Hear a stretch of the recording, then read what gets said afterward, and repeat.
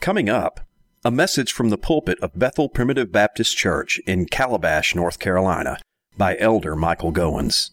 For information about Bethel Church, please visit our website at bethelpbc.us. Hebrews chapter 3, beginning in the 7th verse.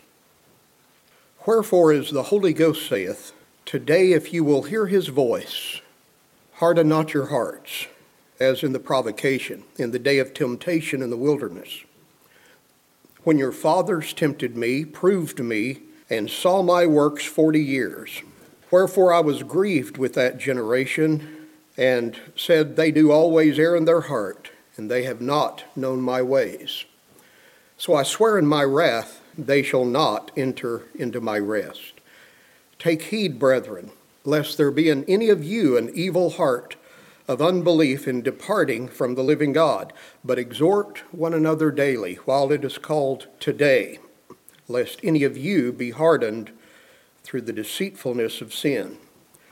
For we are made partakers of Christ if we hold the beginning of our confidence steadfast unto the end.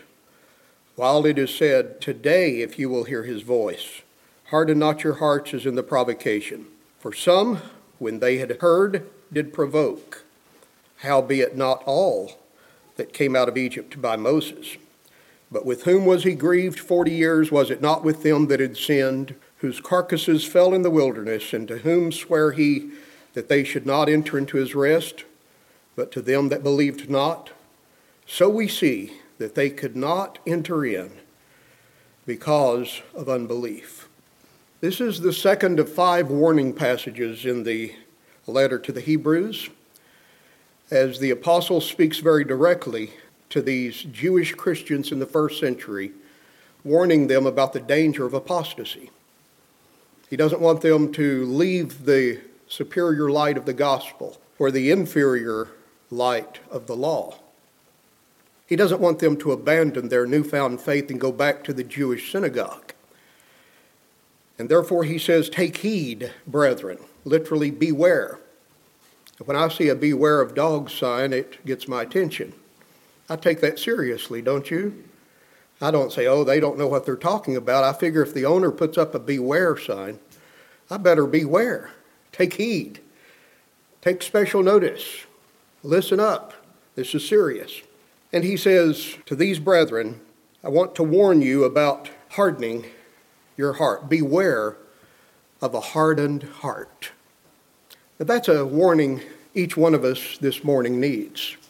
I don't know if you're like me, but to keep my heart tender is a daily challenge.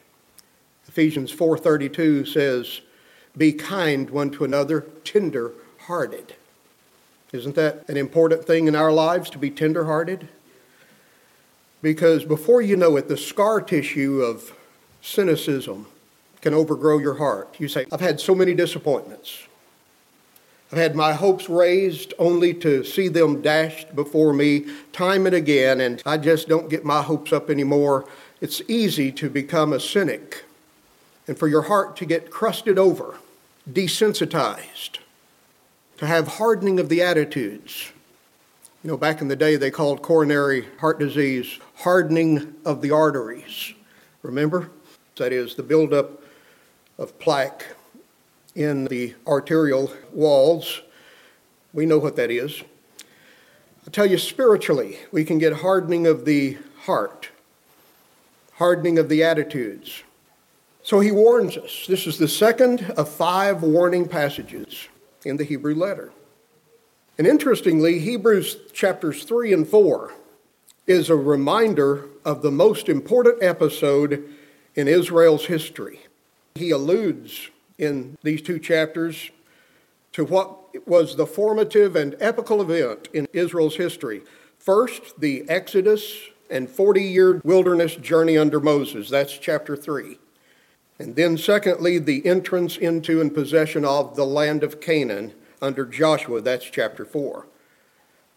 And such an important event as this, you would think that the Bible speaks of it frequently, and it does. Bible writers retell this original story that we learned of in the book of Exodus. They retell it time and again in the scriptures. Moses, some 40 years after that event, in Deuteronomy 32, gives his farewell address to the people of Israel, and he retells the Exodus story, the 40-year journey in the wilderness, and then the entrance into the promised land, which was about to take place under Joshua. Moses tells that in Deuteronomy 32. Psalm 78 retells that story again. Psalm 105. And Stephen, in Acts chapter 7 in the New Testament, he goes into great detail to remind his Jewish listeners how that God delivered the Israelites out of Egypt through the Red Sea under Moses, sustained them for 40 years in the wilderness, and then brought them to possess their possessions in the land of Canaan under Joshua. He retells that story in Acts chapter 7. Let me just read one portion from the 78th Psalm to remind you of how this story is told over and over again in the Bible. These three parts: Exodus from Egypt, the wilderness journeys for 40 years, and then crossing the Jordan to enter into Canaan's land under Joshua. Psalm 78. Let me just read a short passage here, beginning in the 12th verse. Marvelous things God did in the sight of their fathers in the land of Egypt.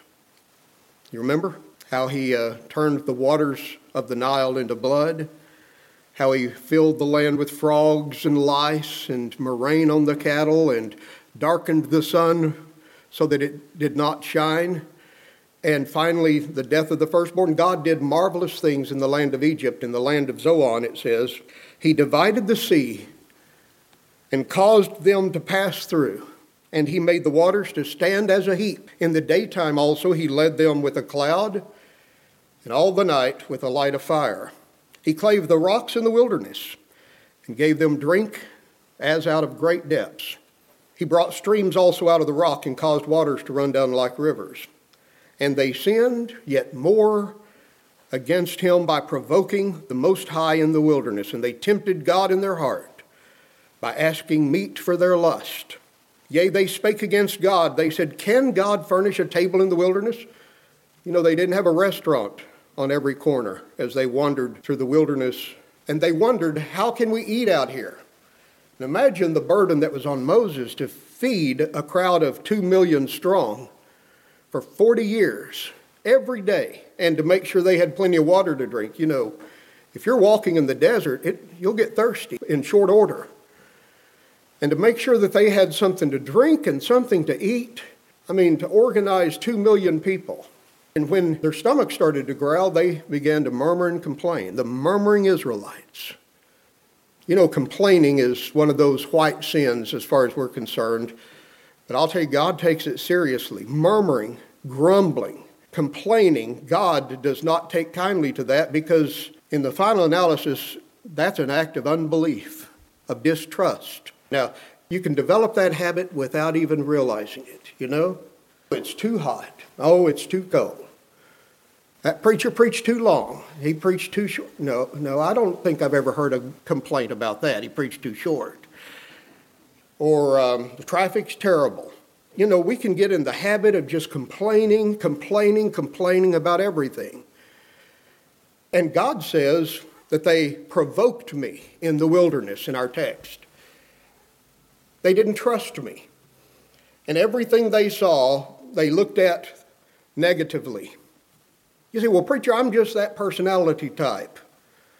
Well, I don't think it's a matter of personality, dear friends. It's a sin in the Bible to complain and murmur against God. Neither murmur ye, says 1 Corinthians 10, as some of them also murmured and were destroyed of the destroyers. That sounds pretty serious. Have you ever thought of that word murmur? 2 syllables. And each syllable's identical. M-U-R, M-U-R. One of my children sat by me in church one day, and we were singing that song, "Oh, meekly wait and murmur not," and he was just learning to read, and he sounded it out with his finger, and he looked up at me with a grin on his face. He said, "Daddy, that's a funny word, isn't it?" You know, sometimes you can just look at a word and it strikes you funny, the way it looks. Murmur. I'll tell you, it's not so funny when God's people do it. So Psalm 78, he says, they tempted God by saying, can God furnish a table in the wilderness? They didn't trust him. Behold, he smote the rock, that the waters gushed out and the streams overflowed. But they asked, can he give bread also? Can he provide flesh for his people? Therefore the Lord heard this. And by the way, the Lord hears what we say, doesn't he? And was wroth. And so a fire was kindled against Jacob, and anger came up against Israel, because they believed not in God and trusted not in his salvation. Now that's the very episode that our writer has reference to now in our text when he says, wherefore as the Holy Ghost saith, today, if you will hear his voice, harden not your hearts, as in the provocation, in the day of temptation in the wilderness, when your fathers tempted me, proved me, and saw my works 40 years. Wherefore I was grieved with that generation, and said, they do always err in their heart. So here in Hebrews chapters 3 and 4, the writer alludes to each of these three acts in the Jewish play. Act 1 is the Exodus. Act 2 is the wilderness journey for 40 years. Act 3 is the entrance into the land of Canaan. That story is alluded to in the passage before us, Hebrews chapters 3 and 4 in the New Testament. And notice he makes application of this familiar episode to these Jewish Christians. And that brings us to this important insight, my beloved, this morning. The Old Testament pilgrimage of Israel is a picture and a pattern of the Christian life. Let me just remind you that the death of Christ is referred to in Luke 9:61 as the ultimate exodus. Remember when Moses and Elijah appeared on the Mount of Transfiguration, it says they spoke of Christ's decease, which he should accomplish at Jerusalem. You may be interested to know that the word translated decease in that verse means more than just his death. It means exodus, deliverance. Just as Moses delivered the nation out of the iron furnace of Egypt, so Jesus Christ would deliver his people when he died on the cross of Calvary from the penalty of sin. The death of Christ is compared to the Exodus. Jesus is called our Passover lamb. You remember where the story of the Passover came from? The Exodus, right? The 10th of the 10 plagues was the death of the firstborn. God told the Jews that if you will take a lamb, the firstling of the flock, and will keep that lamb for a period of time and make sure that it has no spot or blemish, and then slay it in the evening, and take the blood of that lamb and apply it to your doorposts and lintels. God says, when I pass through the land to smite the firstborn, when I see the blood, I will pass over you. You know, don't you, that God didn't command them to nail a copy of the 10 Commandments. Of course, the 10 Commandments hadn't quite yet been given to Moses formally. But he didn't say, nail my moral law to the doorposts of your homes. It's not the law that delivers us from the bondage of corruption. He said, take the blood of the Passover lamb and apply it. And it wasn't enough just for that blood to be shed. It had to be applied. And I want to say, dear friends, that the blood that Jesus Christ shed on Calvary's cross is applied to every one of his children when they are born again, when they are quickened by the Spirit. He takes that blood and he applies it to you. And one day you will be spared from God's judgment. He will pass over you. The final day when Jesus comes again, may I say that he will not judge you and me according to our sins, for he will see the blood. And he will see that the judgment that you deserved and I deserved has already fallen on Jesus Christ as our substitute. Indeed, Jesus is called in 1 Corinthians 5:7 our Passover lamb. 1 Peter 1:19, he said to be a lamb without blemish and without spot, just like the Paschal lamb was supposed to be. So we see the parallel between the Exodus story and salvation by Christ on the cross, don't we? And may I say you can also take that further. Look in Acts chapter 7, verse 38. When Stephen preached his sermon, he made reference to the wilderness part of Israel's journey. And he calls the Hebrews, the Jews, the church in the wilderness. And according to John chapter 6 and 7, you know, as the children of Israel journeyed in the wilderness, God sent them manna to eat, bread from heaven, angels' food. He sent them meat to the full, and he also gave them water out of the rock. Everywhere they traveled, there seemed to be a rock that followed them Paul tells us in 1 Corinthians 10 that rock was Christ. That rock is a picture of the refreshment. Jesus is our bread of life. God has sent his own Son, who is the bread of life, who sustains our weary souls, and he is the living water, isn't he? You see, the bread and the water in the wilderness narrative reminds us of the nourishment and refreshment we find in Jesus Christ during our Christian lives. And also you think of the fact that the children of Israel were led by this pillar of cloud. Do you remember the story? When the cloud moves, you move. When the cloud stops, you stop. And you stay there until the cloud journeys, and that will tell you when to go, where to go. The cloud guided them. And doesn't that anticipate the new covenant ministry of the Holy Spirit to believers? He is our guide. He is our helper.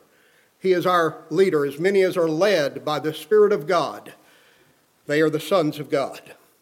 Then, as we learn in Hebrews chapter 4, entrance into the promised land prefigures the gospel rest that is available to God's people in the New Testament church.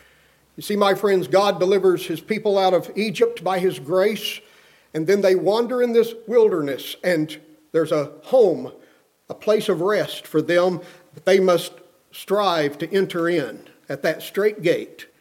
They must fight battles to enter into Canaan. You see, Canaan's land in the Bible is not a picture of heaven and immortal glory as much as it is a picture of the New Testament church. They had to fight battles to get into Canaan's land. There were enemies there. I'll tell you, we don't have to fight any battles to get to heaven. Jesus has already fought that battle for us. And there will be no Jericho we have to battle before we get into heaven. I'm telling you, dear friends, that our home in heaven has been purchased for us. Jesus has finished the work. The warfare is over. Your iniquity has been pardoned. You've received of the Lord's hand double for all of your sins. But my beloved, we do have to labor to enter into that rest in the church of the Lord Jesus Christ. There's work to be done. There are obstacles to be overcome, right? There are burdens to be borne. And so you see how this Old Testament historical narrative sort of anticipates what we would call the life of Christian discipleship.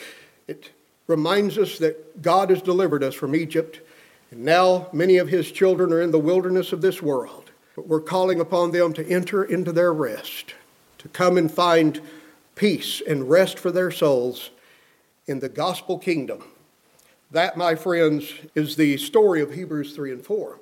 So in a very real sense this morning, I would say it's appropriate to say that every human being is in one of three places today. They're either in Egypt, they're in the wilderness, or they're in Canaan's land. Egypt, the word means darkness. It's a picture, my beloved, of our depravity. It's a picture of man's condition apart from divine grace. It is called, as I mentioned a few moments ago, the iron furnace, a place of bondage, a place of affliction. And did you know that's our condition by nature? We're in bondage. We're in bondage under sin. We're slaves to sin. We're depraved and corrupt by nature. Ephesians 5:8 says, "For you were sometimes darkness." That is, you were sometimes Egypt in your heart. Notice he didn't say you were in darkness. He said you were darkness. By nature, I dare say, my beloved, my heart, my mind, my will, my entire person is alienated from the life of God. It is darkness personified. But now you are light in the Lord. You see how this Exodus story speaks to us of eternal salvation. It's Jesus who went into our darkness. He is our Moses and rescued us from the iron furnace of sin. He bore the punishment for us. It's Jesus, my beloved, who's brought us out. I love to remind myself of the narrative in Exodus chapters 14 and 15. You remember after the blood of the Paschal Lamb protected the Israelites, it says in the 105th Psalm, Egypt was glad when Israel departed. I've always thought that was a humorous thought. Egypt was glad. That is, they weren't glad originally. When Moses first came to Pharaoh and said, "Thus saith the Lord, let my people go," Pharaoh said, "Who's the Lord that I should obey his voice?" And he didn't want to let them go. In fact, it took 10 plagues before he finally conceded.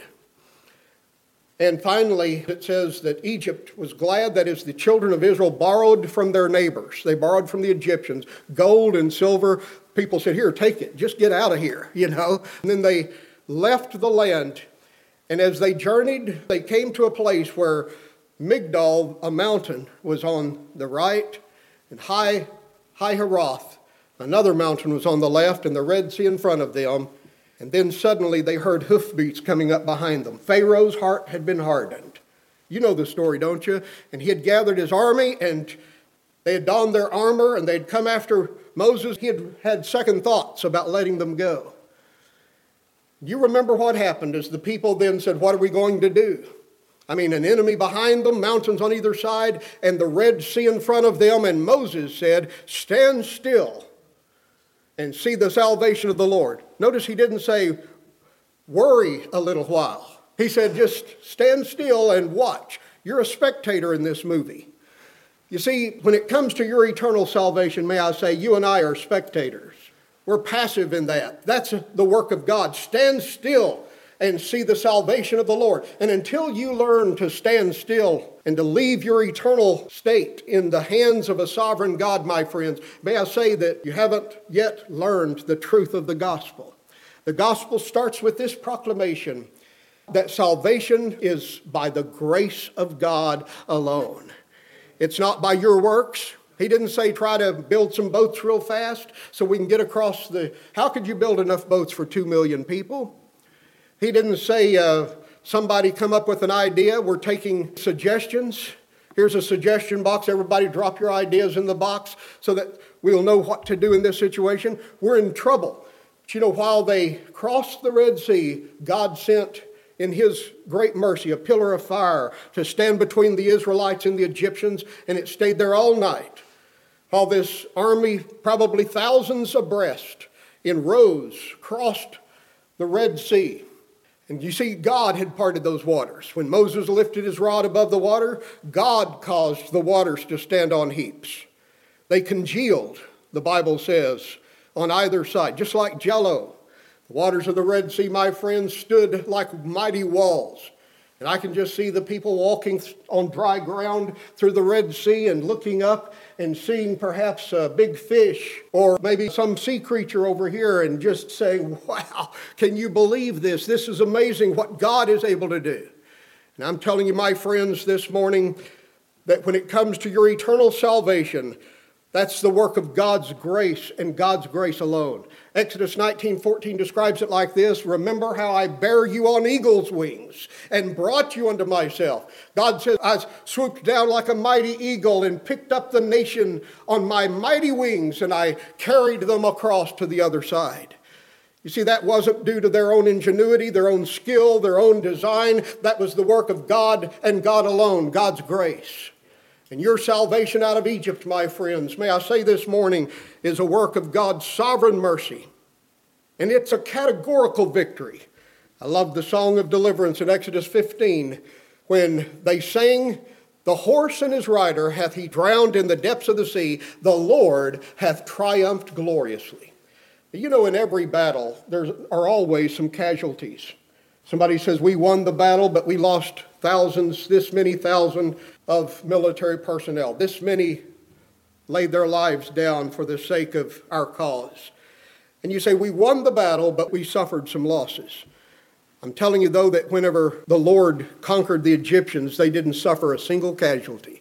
This was a victory, it was a triumph, and it was a glorious triumph. That is a categorical victory. The Lord hath triumphed gloriously. The horse and his rider, and every last Israelite came out of Egypt. Even the bones of Joseph came out. Remember the story how Joseph hundreds of years earlier said, the Lord shall surely visit you, and when he does, take my bones with you when you leave Egypt. He said that by faith. When the Lord did indeed visit the nation, and he rocked Pharaoh's world, Moses and the children of Israel borrowed from the Egyptians. They gathered their belongings and they set out to leave the land where they had been slaves in the iron furnace for over 400 years. And Moses said, oh, just a minute. Somebody go get Joseph's bones. He asked us to carry them with us. And you know that tells us that when Christ saved his people from their sins on Calvary's cross, every last one of his covenant children, that were loved by the Father and chosen in Christ before the foundation of the world, even those that have long since gone the way of all the earth, every last one of them came out when Jesus died on Calvary's cross. He said in John 6:37, all that the Father giveth me shall come to me, and him that cometh to me I will in no wise cast out. Yes, Exodus chapters 14 and 15 is a story of how that all of God's children who were delivered by Moses from Egypt prefigures all of God's children that are delivered legally by Christ on the cross of Calvary. And I'll tell you, every last one of them, furthermore, will be brought out of nature's darkness into a vital union with Jesus Christ at some point during their lifetimes by the grace of regeneration. Colossians 1:13 describes it like this, that he hath delivered us from the power of darkness and hath translated us into the kingdom of his dear Son. I love 1 Corinthians chapter 10, how the apostle says, moreover, brethren, I would not that you should be ignorant, how that all our fathers were under the cloud and all passed through the sea. Notice here Paul is reiterating, recapturing, retelling that old story. He said, brethren, don't forget. I don't want you to be ignorant, how that all of our fathers were under the cloud and all passed through the sea. Notice the word all here. And were all baptized unto Moses in the cloud and in the sea. That is, they were all identified with Moses in the cloud and in the sea, and did all eat that same spiritual meat, and did all drink that same spiritual drink. For they drank of that spiritual rock that followed them, and that rock was Christ. All that the Father gave to the Son were redeemed by the Son, and it was by grace alone. Stand still and see the salvation of the Lord. I want to ask you today, my beloved, have you learned to just be still and observe what wonderful things God has done for your soul? Stand still and watch him at work. That's where the gospel starts. You say the gospel tells us to be doing. No, it starts by saying sit down and rest in the finished work of Christ. And then you can rise up to do good works. We do believe in good works. We just believe they come after God's work of salvation. So the children of Israel came out of Egypt. And after God brought them out of Egypt, he gave them his law at Sinai. Remember the story of the Ten Commandments? And commanded them to live a life of faith and obedience. You do what I say, and I'll bring you into the promised land. And notice, this is conditional. The law that he gave them depends upon their wills. Now, their exodus from Egypt didn't depend on their wills. That was God's work. He did it. God didn't say, if you'll do what I say, then I'll... He bore them on eagle's wings. He carried them out. How did they get out of Egypt? I'll tell you, God carried them. He delivered them. Whether they wanted to or not, even the bones of Joseph came out. You can't tell me that Joseph's bones made a willful decision and said, we want to leave Egypt. No, my friends, they were acted upon, right? The children of Israel were carried out of Egypt by grace alone. But when they came to Mount Sinai, God gives them a covenant which is conditional. They've now come out of Egypt. They've been saved by the grace of God. Now he says, you need to live your lives to please me, right? Their wills are involved. Did you hear? We read about it in our text, verse 7. Wherefore, as the Holy Ghost saith today, if you will hear my voice, harden not your hearts, as in the provocation. Now, I want to say there's a difference in if you will hear my voice and the dead shall hear the voice of the Son of God. You're familiar with that verse, aren't you? John 5:25, verily, Jesus says, the hour is coming and now is when the dead shall hear the voice of the Son of God. You see, they're dead. That's our condition by nature. We're unresponsive to stimuli. But the Lord speaks his life-giving voice, and when he speaks, his children live. They hear, and they respond. That's new birth. The dead shall hear the voice of the Son of God, and they that hear shall live, shall hear. But now this verse says, today, if you will hear his voice. And doesn't that imply that you might not hear it? If you will, your will is involved in living the Christian life. After God has saved you and me from our sins, you have to make a decision. And I have to make a decision. You say, well, preacher, I believe when the Lord's ready for me to serve him, he'll just pick me up by the hair of the head and make me do it. No, you have to make the choice. When Moses came to years, he refused to be called the son of Pharaoh's daughter, says Hebrews 11, choosing, rather, to suffer affliction with the people of God. He made a choice. Joshua said, choose you this day whom you will serve. When it comes to your eternal salvation, that choice is God's. He chose us in Christ before the foundation of the world, according to Ephesians 1:4, according as he hath chosen us. But when it comes to serving him, my beloved, in this life, you must choose, and I must choose. We must make a decision. We must come to the point in our lives when we're ready to say, I have decided to follow Jesus. I'm going to live like a believer, turn my back on the deceiver. I'm going to live what I believe. You have to make that decision. Today, if you will hear, now the Holy Ghost is speaking. Today, as the Holy Ghost saith. You say, Brother Mike, I thought that God is not speaking anymore. You preached earlier and from chapter 1 of Hebrews that God has spoken once and for all. He once spoke to the fathers by the prophets in dreams and visions, but he has spoken to us by his Son. And I distinctly remember, somebody says, when you said, preacher, that revelation is a finished work. I stand by that statement even now. God is not still giving new truth. We don't need any amendments or addendums to the Bible. God has revealed everything that you and I need to know in this book. It's a thorough furnisher unto all good works. But I'll tell you, through what he's revealed in Scripture, he still speaks to us through this word. He still speaks through what he has spoken. Today, if you will hear his voice. I want to say it's easy to come to church and to say we've come to hear the pastor's weekly sermon. But I hope if I'm preaching this word that you're not just listening to Brother Mike's pulpit effort. I hope you're listening for the voice of the Lord to speak to you through his word today.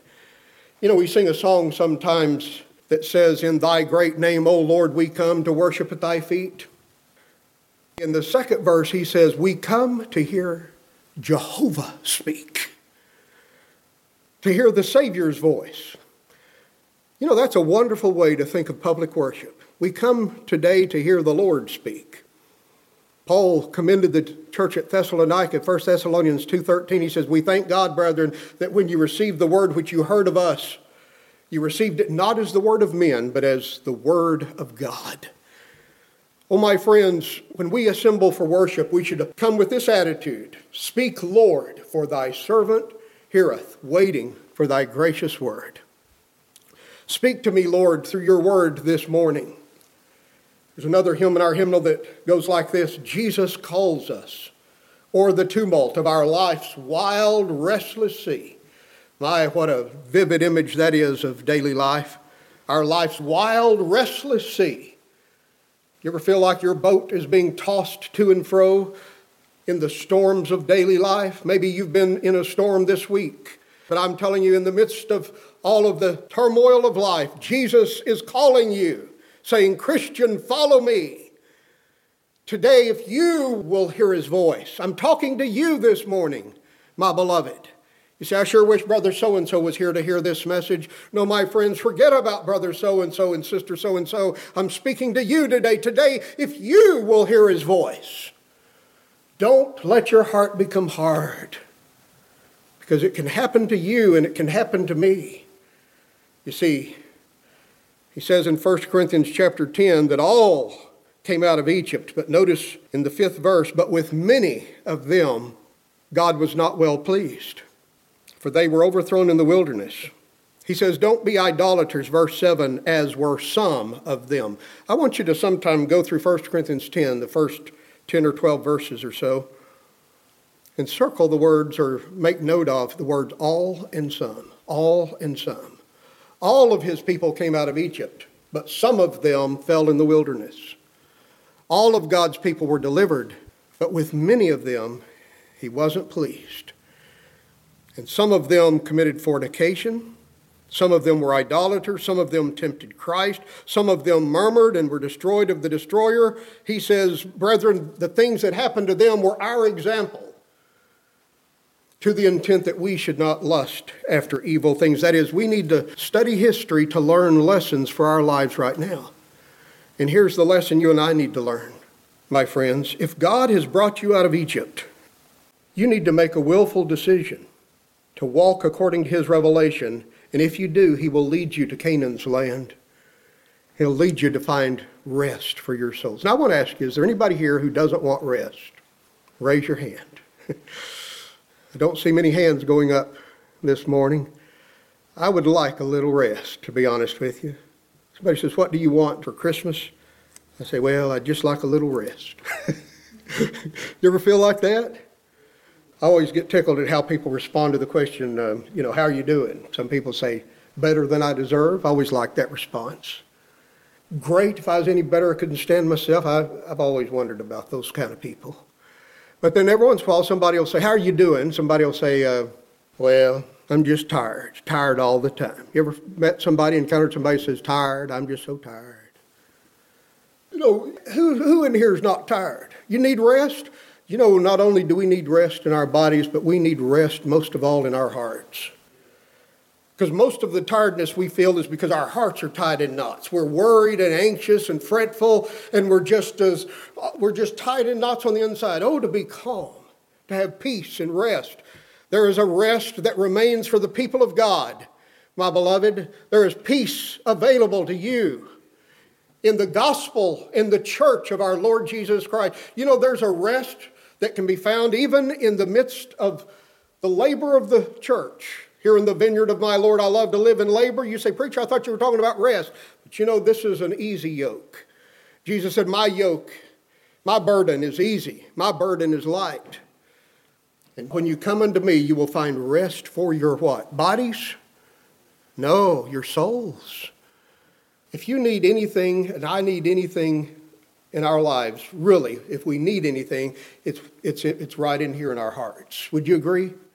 I need help on the inside. I need to win the battle in here. I need peace and joy and a good attitude. I need help on the inside. You say, preacher, I need more money, a better place to live. I need help in the externals of life. No, you get the inside right. You put the man together and the world will come together. You remember that story? You've probably heard it about the people who were trying to put the puzzle together and they just couldn't figure it out. And then a little 6-year-old boy came along and he put it together and they were all amazed. And they said, how did you figure it out? He said, well, if you look on the other side, there's a man on the other side. And you put the man together and the world, the map of the earth, comes together. You put the man together and on this side, the globe comes together. I'm telling you, dear friends, you put yourself together and your world will be better. And where does it start? It starts in here. And that's why it's so crucial to hear this warning. Beware of a wandering heart. You see, the children of Israel that came out of Egypt had 11 days before they could reach the promised land. From where they crossed the Red Sea to Kadesh Barnea on the border of the land of Canaan was an 11-day journey. Do you know how long that 11 days took them? 40 long years. Why? Well, because they sent 12 spies from each of the tribes, a leader out of each of the 12 tribes. They sent a delegation over to spy out the land of Canaan. You can read about this in the 13th chapter of the book of Numbers. And listen to what he says in the 16th verse of Numbers chapter 13. These are the names which Moses sent to spy out the land. And Moses sent them to spy out the land of Canaan and said unto them, get you up this way southward and go up to the mountains and see the land, what it is, and the people that dwelleth therein, whether they be strong or weak, few or many, and what the land is that they dwell in, whether it be good or bad. So you go and do some reconnaissance work for us. You're being sent on a fact-finding mission. They weren't to go out there and start a war. They were to go in to gather some information and bring it back to us. We want to know what we're looking for. We want to know the land that we're headed to, whether it be fat or lean, whether there be wood therein or not, and be ye of a good courage, and bring the fruit of the land. So they went up, and they searched the land from the wilderness of Zin unto Rehob, as men come to Hamath, and they ascended by the south and came unto Hebron. It says in verse 23 of Numbers 13, and they came unto the brook of Eshcol, and they cut down from thence a branch with one cluster of grapes. We're talking about just one cluster of grapes. And they bare it between two upon a staff. I'll tell you, that must have been a heavy cluster of grapes. It took 2 men to carry it. We're not talking about a few little grapes that you can pick up at the supermarket and put in your basket, with one hand. Talking about a cluster that they had to put on a stick and carry it on their shoulders between 2 men. And it says they brought of the pomegranates and of the figs. The place was called the brook Eshcol because of the cluster of grapes, which the children of Israel cut down from thence. And they returned from searching the land after 40 days. And when they came to Moses and Aaron, they brought back word unto them, listen, and all the congregation showed up, and they showed them the fruit of the land. Man, have you ever seen, we're going to this land that flows with milk and honey. They told them, we came unto a land, surely it floweth with milk and honey. This is the fruit of it. That simply means it's a prosperous, bountiful land. Nevertheless, the spies said, they've given them the sugar. Look at the fruit. It's beautiful. This land is like the Garden of Eden.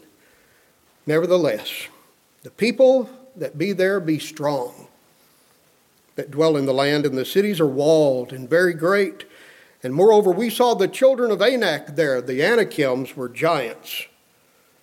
The sons of Anak were giants like Goliath. In other words, they were big and we were small. And while the spies said, it's just too much for us, we can't do it. It's a good land, but there are too many obstacles, too many problems. Caleb stilled the people. As the people started murmuring, saying, oh, I'm just so disappointed. Caleb stilled the people, it says in verse 30, and said, let us go up at once and possess it, for we are well able to overcome it. You forget these people have come out of Egypt. And Caleb says, we can do it. We can take it with the blessing of God. But the men that went up with Caleb, you see, only 2 of the spies brought back a good report, Caleb and Joshua. But the other 10 said, we be not able to go up against the people. They are stronger than we.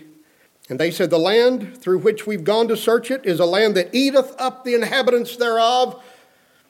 And all the people that we saw in it are men of great stature. Moreover, we saw giants, the sons of Anak, which come of the giants, and we were in our own sight as grasshoppers, so were we in their sight. That is, we felt to be very intimidated. Murmuring Israelites. Can't do it, can't do it. Wait, wasn't it just a couple of months ago you came across the Red Sea on dry ground? How'd you get out of Egypt? God took us. God did it. He conquered the Egyptians. He drowned Pharaoh and his 600 chosen chariots in the depths of the sea. But we can't take this land. You know why they said that, my friends? Unbelief. All of them came out, but with some of them, God was not well pleased. And they fell in the wilderness. So here the apostle applies the story to us today, and he says, beware, brethren, lest there be in any of you an evil heart of unbelief in departing from the living God. And interestingly, that word departing means standing aloof, keeping your distance. They just don't want to quite get involved. Let's look at it from over here. Departing from the living God. An evil heart, a hardened heart of unbelief. It could happen to you, it could happen to me, if we start looking at the giants and the problems instead of at the God in whom we trust. You know what will happen if we do that? An 11-day journey will turn into 40 years of aimless, meaningless circles, wandering in the wilderness. My beloved, here's the warning to us today. Beware of a hardened and wandering heart. Why would you live in the wilderness when you could enter into the promised land? That's why how many of God's children are living out in this world. There's rest to be had for you in the church of the Lord Jesus Christ. There's rest for the weary that can't be found anywhere out there. Believe God. Trust Him. He's trustworthy. And delay no longer. Beware, brethren. And those of us who are in the land of Canaan, beware lest we go back into the wilderness, lest our hearts be hardened through the deceitfulness of sin. Sin will fool you. You know, you can grow cold in your heart before you even know it. Maybe you're there right now, struggling with a cold heart. Oh God, warm my heart. I love the poet's words. God laid his mighty hand, he says, upon my heart's disarray. Was there a time in your life when that happened? And tears, what bitter tears, fell down like drops of sudden rain. Oh, for another touch of God. He says, give me my tears again. Have you reached the point where you're so cynical and crusted over with the scar tissue of worldliness that your heart, that once was so pliable and soft and tender before God, has become hardened through the deceitfulness of sin? May God touch your heart again and mine this morning. May he give us our tears again. Lead kindly light with encircling blue. Lead thou me on. The night is dark and I am far from home. Lead thou me on.